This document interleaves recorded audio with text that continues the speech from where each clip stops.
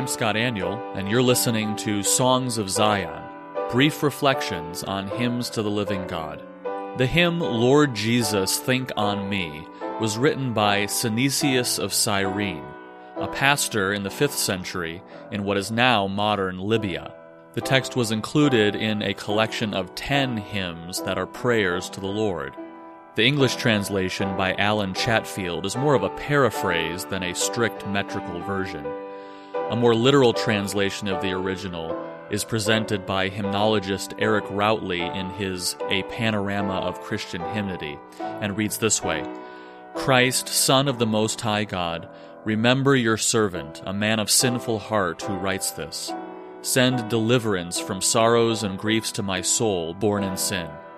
Jesus, Savior, grant me to see your divine radiance, so that having seen, I may sing a song, praises in my soul, praises in my body, to the Father with the great Holy Spirit. The translator, Alan Chatfield, was a scholar at Cambridge and later an Anglican priest. His paraphrase of this text was included in his collection called Songs and Hymns of Earliest Greek Christian Poets, Bishops, and Others, translated into English verse. The tune, Southwell, was written by composer William Damon in 1579 and included in his collection The Psalms of David.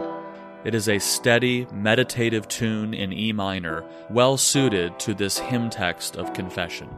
Chatfield's paraphrase reads this way: Lord Jesus, think on me and purge away my sin. From earth-born passions set me free and make me pure within.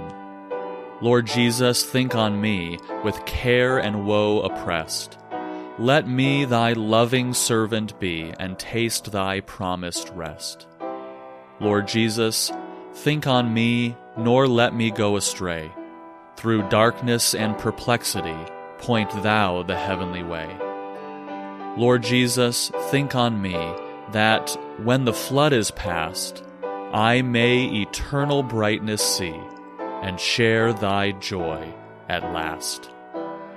Download this hymn, Lord Jesus, Think on Me, at classichymns.org.